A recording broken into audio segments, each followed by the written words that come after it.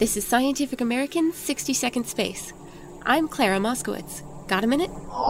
We finally know our cosmic address. For the first time, astronomers have identified our home supercluster, a conglomeration of groups of galaxies and larger clusters of galaxies, all interconnected in a stringy web.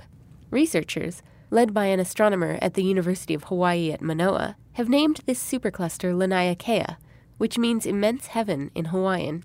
Laniakea encompasses 100,000 galaxies, stretched out over 500 million light-years. Our own Milky Way is just one of these.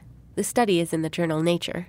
Superclusters are some of the universe's largest structures and have boundaries that are tough to define, especially from inside one. The team used radio telescopes to map out the motions of a large collection of local galaxies.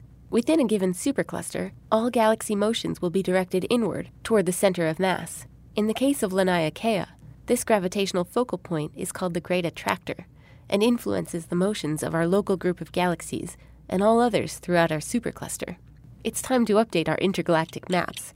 Laniakea is home sweet home. Thanks for the minute. For Scientific American's 60-Second Space, I'm Clara Moskowitz.